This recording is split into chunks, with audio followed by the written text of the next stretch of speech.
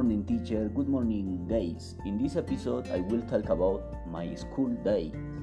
Let's start. In school, I was interested in maths, chemistry, and physical education.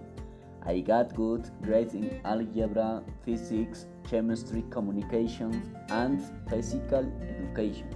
I wasn't good for art.